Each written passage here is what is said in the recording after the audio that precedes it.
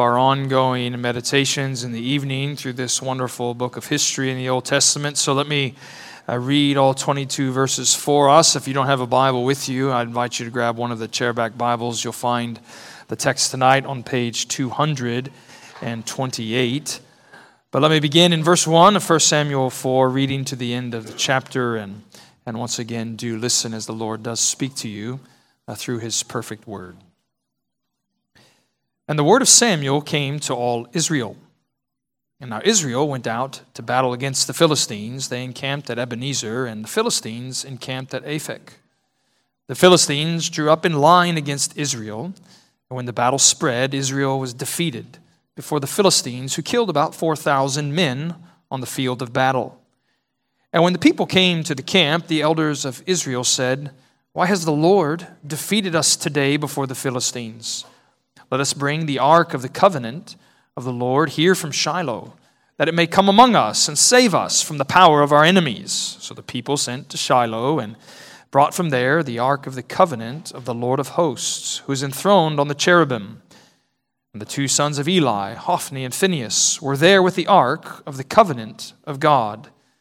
As soon as the ark of the covenant of the Lord made it into the camp, all Israel gave a mighty shout, so that the earth resounded. And when the Philistines heard the noise of the shouting, they said, "What does this great shouting in the camp of the Hebrews mean?" And when they learned that the ark of the Lord had come to camp, the Philistines were afraid, for they said, "A god has come into the camp." And they said, "Woe to us, for nothing like this has happened before. Woe to us! Who can deliver us from the power of these mighty gods? These are the gods who struck the Egyptians with every sort of plague in the wilderness. Take courage and be men, O Philistines, lest you become slaves to the Hebrews as they have sought to be to you. Be men and fight." So the Philistines fought, and Israel was defeated, and they fled every man to his home, and there was a very great slaughter. For 30,000 foot soldiers of Israel fell, and the ark of God was captured. And the two sons of Eli, Hophni and Phinehas, died. A man of Benjamin ran from the battle line and came to Shiloh the same day with his clothes torn and dirt on his head. When he arrived, Eli was sitting on the seat by the road watching, for his heart trembled for the ark of the Lord. And when the man came into the city and told the news, all the city cried out. And when Eli heard the sound of the outcry, he said, "What is this uproar?" The man hurried and came and told Eli. And now Eli was 98 years old, and his eyes were set so that he could not see. And the man said to Eli, "I am he who has come from the battle. I fled from the battle today." And he said, "How did it go, my son?" And he who brought the news answered and said, "Israel has fled before the Philistines, and there has also been a great defeat among the people. Your two sons also, Hophni and Phinehas, are dead, and the ark of God has been captured." As soon as he mentioned the ark of God, Eli fell over backward from his seat by the side of the gate, and his neck was broken, and he died, for the man was old and heavy. He had judged Israel 40 years. Now his daughter-in-law, the wife of Phinehas, was pregnant, about to give birth, and when she heard the news that the ark of God was captured, and that her father-in-law and her husband were dead, she bowed and gave birth, for her pains came upon her. About the time of her death, the women attending her said to her, "Do not be afraid, for you have borne a son." But she didn't answer or pay attention. And she named the child Ichabod, saying, "The glory has departed from Israel, because the ark of the Lord had been captured, and because of her father-in-law and her husband." And she said, "The glory has departed from Israel, for the ark of God has been captured." And thus far, the reading of God's word. Let's pray once again. Father, we do thank you that you speak to us by your word, that it is perfect, that it is powerful, that's trustworthy, that you breathed it out for our instruction, for our training, our reproof, our correction, that we might be fully equipped as we seek to serve you. And equip us in this way, that you be glorified in our lives this week. We ask in Jesus' name. Amen. You may be seated. One of my earliest preaching influences was a minister who, during the week, he led a missions organization.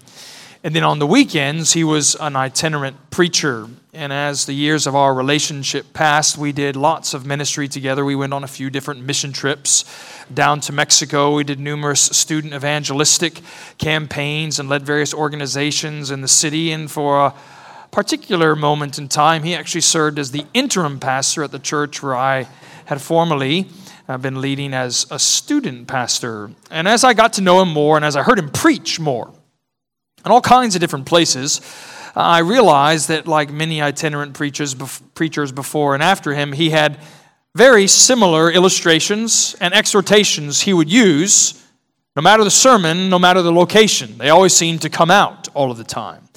And one of his most famous exhortations, or at least most frequent exhortations, was warning a congregation to which he was preaching to not be like an Ichabod, to not have Ichabod written across the doorposts of the church.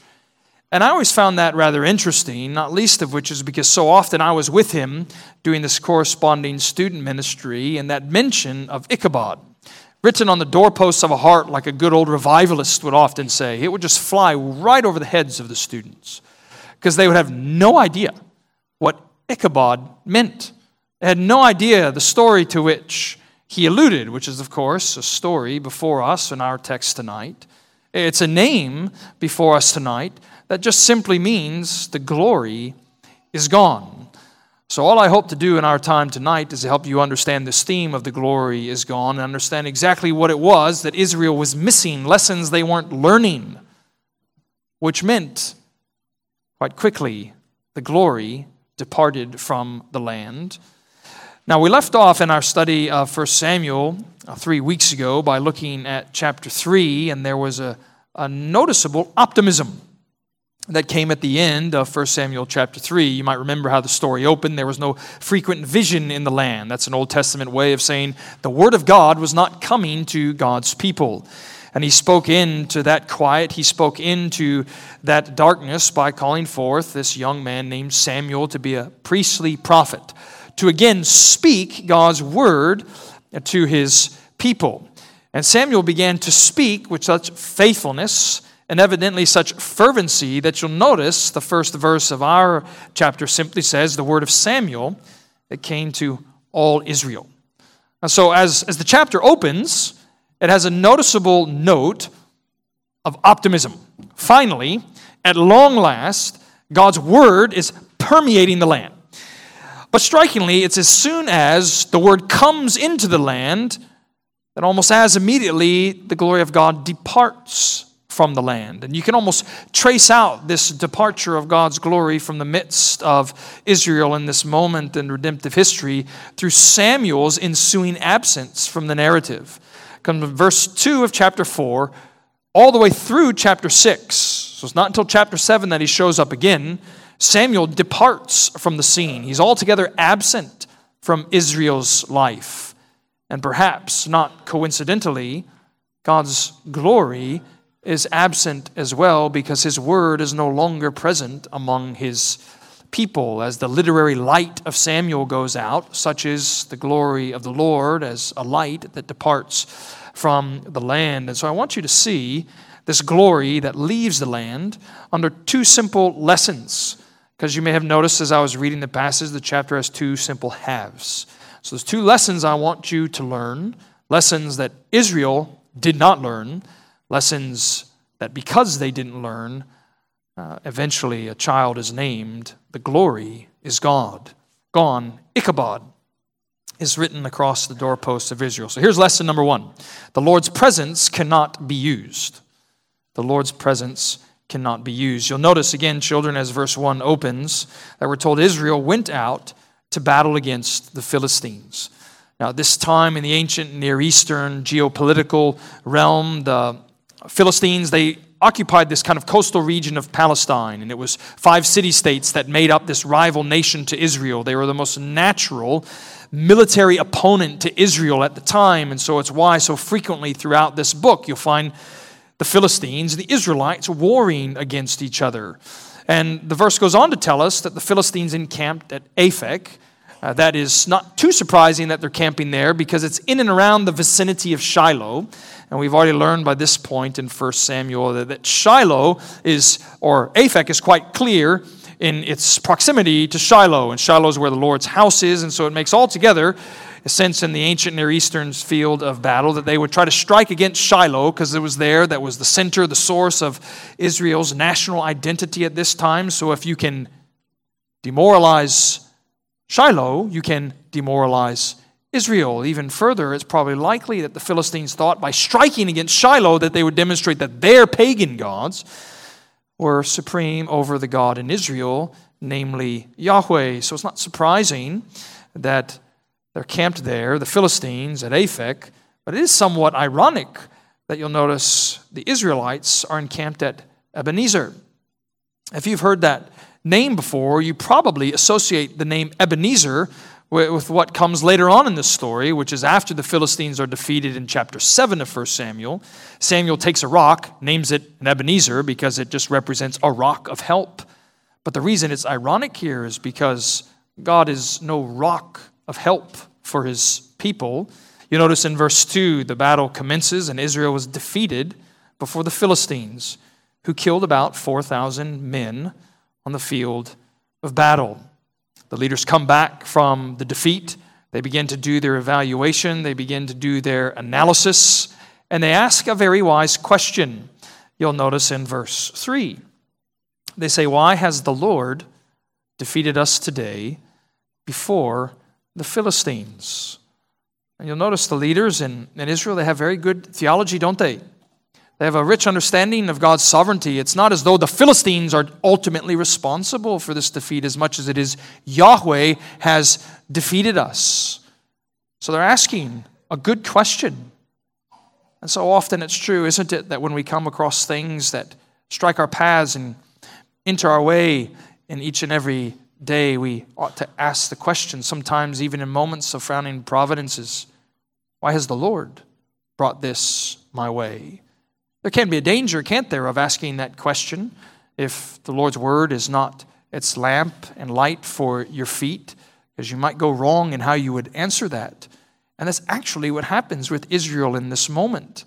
What they end up doing is asking the right question, and they give the wrong answer. And the reason they give the wrong answer is because they don't seemingly have any interest in what the Lord's word might say to answer the good question that they're asking. Why has the Lord defeated us today? What would have been much better is going to God's commissioned servant, Samuel, and asking him, why is it that the Lord has defeated us today? But evidently they had no interest in asking God's appointed priestly prophet, why is it that the Lord has defeated us today? Because if they had been listening to Samuel, what they would have heard is something that he had said back in chapter 3, where he had heard from the mouth of the Lord that God was getting ready to do something in Israel that would make the ears of all who heard it tingle. And if you know that part of the text, it was namely the judgment that was going to fall on Eli's house that would cause all those who heard it to have tingling ears. And however difficult it would have been for the Israelite leaders at this time to understand how a defeat before the Philistines would actually lead to God's promised punishment falling upon Eli, it may have been difficult to make that connection, but surely if they were listening to the Lord's word through his appointed servant, they would have understood it. But notice just how wrong their answer goes. So they've asked the right question, but look at their answer at the end of verse 3. Let us bring the ark of the covenant of the Lord here from Shiloh, that it may come among us and save us from the power of our enemies. Now, kids, you can think about it, can't you? Why is it that they're so interested in bringing the Ark of the Covenant of all things into a battle? So do you know even what the Ark of the Covenant is? It was that symbol, wasn't it, at that time in Israel's life and history of God's presence in their midst.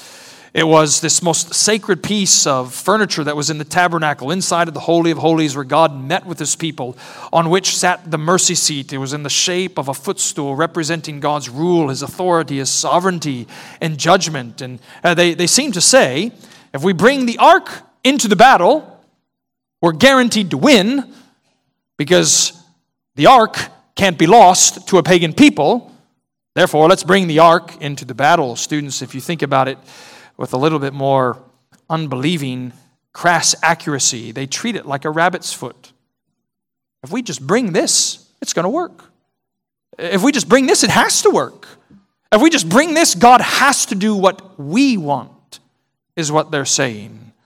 But they're going to understand soon enough, aren't they, that the Lord's presence can't be used. Even in commenting on this passage, one scholar, I think, rightly says, quote, we could characterize religion as human attempts to harness God's power. You might consider your own life and think, well, I'm not bringing this divine symbol of God's presence along my way throughout the week to get what I want. But have you ever considered how perhaps your ordinary life of devotion to the Lord maybe is little more than external demonstrations of religion, all in hopes that if you do that, God will have to give you what you want? That if you do this, God will have to satisfy your ambitions? That if you pray that, God will bring about your fleshly desires? So often external religion can be something that's little more than just mere superstition at its core. And you see, even in the nation of Israel's experience here, it begins well enough. You look at verse 5, as soon as the ark of the covenant of the Lord came into the camp, all Israel gave a mighty shout so that the earth resounded. It's all reminiscent of Joshua and the Battle of Jericho. In comes the ark, up goes the shout, surely then comes the defeat. But of course, the defeat comes by way of the Philistines conquering Israel. You notice verse 10 and 11, the Philistines fought. Israel was defeated, and they fled every man to his home, and there was a very great slaughter, for 30,000 foot soldiers of Israel fell. And the ark of God was captured. The two sons of Eli, Hophni and Phinehas, died. Now, it should have been striking if they had been paying attention to the Lord's word that it was these two sons of Eli, these two priests that brought the ark into the battle, Hophni and Phinehas, because the Lord had only just recently prophesied through Samuel that Hophni and Phinehas, because of their contemptible worship practices in Israel, well, they're going to be judged for it. And here are these men bringing God's presence, as it were, into the battle, demanding that God accede to their superstitious religion. And they're learning that the Lord's presence cannot be used. And of course, their death in verse 11 leads us to the second lesson, which is the Lord's word cannot fail. Because you see in verse 12 through 13, what we find out is that this Benjaminite comes running back from the battle into Shiloh. We don't know exactly how long that would have been, but certainly of some distance that's close enough to get there quickly, but long enough for him to be utterly tired when he arrives. He brings news of the defeat. All the city is in an uproar. It's important for us to notice in verse 13 that Eli, this old priest who had judged the nation for 40 years by this point, he's seated in the place of judgment, because the text tells us that he was on his seat by the road watching. That was a normal place of judgment in ancient Near Eastern cities, the place where matters of justice were decided, and in somewhat of a divine irony of God's judgment upon Eli, his seat of judgment becomes the place of God's judgment upon Eli, because you'll notice what happens. He comes to this young man, or this young man comes to Eli, verse 16. Eli asks, "How did it go, my son?" He says in verse 17, "Israel has fled before the Philistines, and there has also been a great defeat among the people. Your two sons also, Hophni and Phinehas, are dead, and the ark of God has been captured." And you'll see, as soon as he mentioned God's ark, Eli fell over backward from his seat by the side of the gate, and his neck was broken, and he died. And it's actually this living fulfillment of this prophet-like song that Hannah had sung in chapter 2 of this wonderful book when she talked about the proud are going to be humbled. Those that are raised up are going to be made low. It actually has this language of fat kings are going to be toppled over. And here is Eli finally succumbing to the Lord's punishment, just as the Lord said he was going to punish Eli. Hophni is dead. Phinehas is dead. Eli is dead, just as the Lord's word said would happen. And surely that's meant to be a warning to someone in the room tonight, if not more than a few of you in the room tonight, that the Lord's word cannot fail. When he promises punishment and a penalty of eternal wrath falling upon those who would oppose him, reject him, not believe in him, you can trust, as surely as this word fell on Eli's house, it will fall upon you. Of course, these lessons they didn't learn, and so the glory is soon going to be gone, even in this child named Ichabod. Because you'll see as the text ends, Eli's daughter-in-law, the wife of Phinehas, when this news strikes Israel, she's pregnant. She goes quickly into childbirth. She's going to die as a result, but you'll notice what she names the child before she dies, verse 21. She named the child Ichabod, saying, "The glory has departed from Israel, for the ark of God has been captured." That name there, Ichabod, simply means, in the most literal form, no glory. The glory is gone. They thought they could use God's presence. They didn't trust God's word. So the glory is gone from Israel. I came across an article earlier this week that was doing something of a anniversary-like analysis of a very well-known sermon that came in England, actually, a little over 80 years ago. And it was a sermon that C.S. Lewis preached in a chapel in Oxford. The nation of England, you might know at that time, was in the throes of World War II.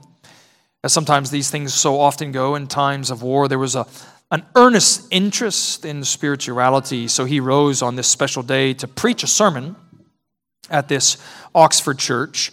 And it was said at the time that it was one of the largest gatherings of people ever to hear a sermon in England, which sounds altogether hyperbolic to me for a variety of different reasons. But you need to know that there are people gathered throughout the land to hear this sermon from C.S. Lewis. And it's a sermon that has simply come down to us in all kinds of powerful ways, not least of which is because of what the title communicates. He took his title from a text in 2 Corinthians chapter 4, and he simply called it "The Weight of Glory." The weight of glory. Some of you may have heard before that in Hebrew, the words for weight and glory share the exact same root. And I want you to understand how that's even working itself out in this text today in two brief meditations and even exhortations here at the end. I want you to see, first of all, as we begin to close, that you need to see the danger of glory stolen. The danger of glory stolen. And it may sound a little bit odd for us to think about it in this way, but the text is actually at pains to help us understand Eli was fat. Notice the end of verse 18. You see, he was broken and he died. Why? For the man was old and heavy. Now, why, children, do you remember, is Eli so heavy? What was he doing? He was fattening himself on the fatty portions of the sacrifices, the fatty portion that belonged to God alone. What was he doing? Stealing glory that belonged to God. He had gotten fat physically on glory that belonged to God. However heavy he might be physically, there was no heaviness spiritually. And for the glory that was stolen, God judged him for it. You do need to see the danger of glory stolen. You might know your Bible well enough to know all of these occasions and stories throughout Scripture where someone steals God's glory. And inevitably, what always happens, God's judgment falls upon them. Perhaps you need to consider along the way this night how you might be stealing glory from God in talents He's given you, in possessions He's given you, in relationships He's given you, abilities He's given you. There's great danger in stealing glory from God. Secondly, lastly, you need to seek the glory that has been shown. Because if you just turn a page, perhaps in your Bible, maybe 2 pages in your Bible, you would get to the beginning of 1 Samuel chapter 7. And you'll see it's then at the beginning of 1 Samuel chapter 7 that Israel repents before the Lord. What's easily missed in the course of the sweep of a page or two in your scriptures is that 20 years pass in Israel's life. There's no earnest seeking after the Lord after the glory has departed from the land. All the majesty and splendor, the glory, the power, and the joy that belong to God's presence in their midst, they could care less for 2 decades that the glory had departed.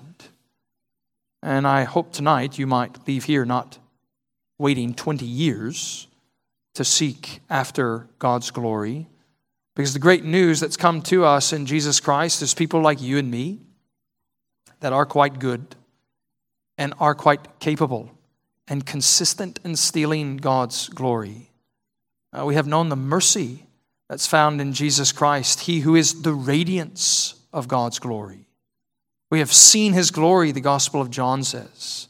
The glory is the only Son of the Father. In another place, the Apostle Paul says it's through the preaching of Jesus Christ that the knowledge of the light of the glory of God shines forth in the face of Jesus Christ. You don't have to go seeking Christ's glory somewhere else throughout the world. You have Him revealed to you tonight. He's not absent from our midst. The question is, will you be the kind of person who at the end of your life, Ichabod is written over the doorposts of your heart, for the glory is gone and will be forever? Or you be the kind of person over which the doorpost of your heart is written Emmanuel, for the glory is here, because you have sought the glory that's found in God's only Son. Let's pray together.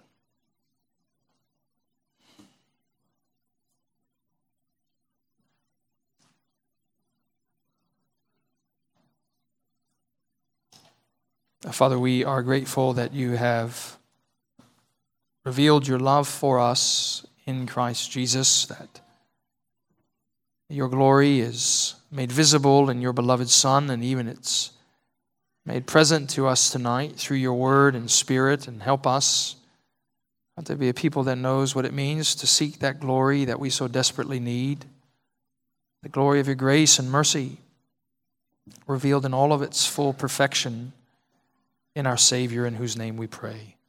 Amen.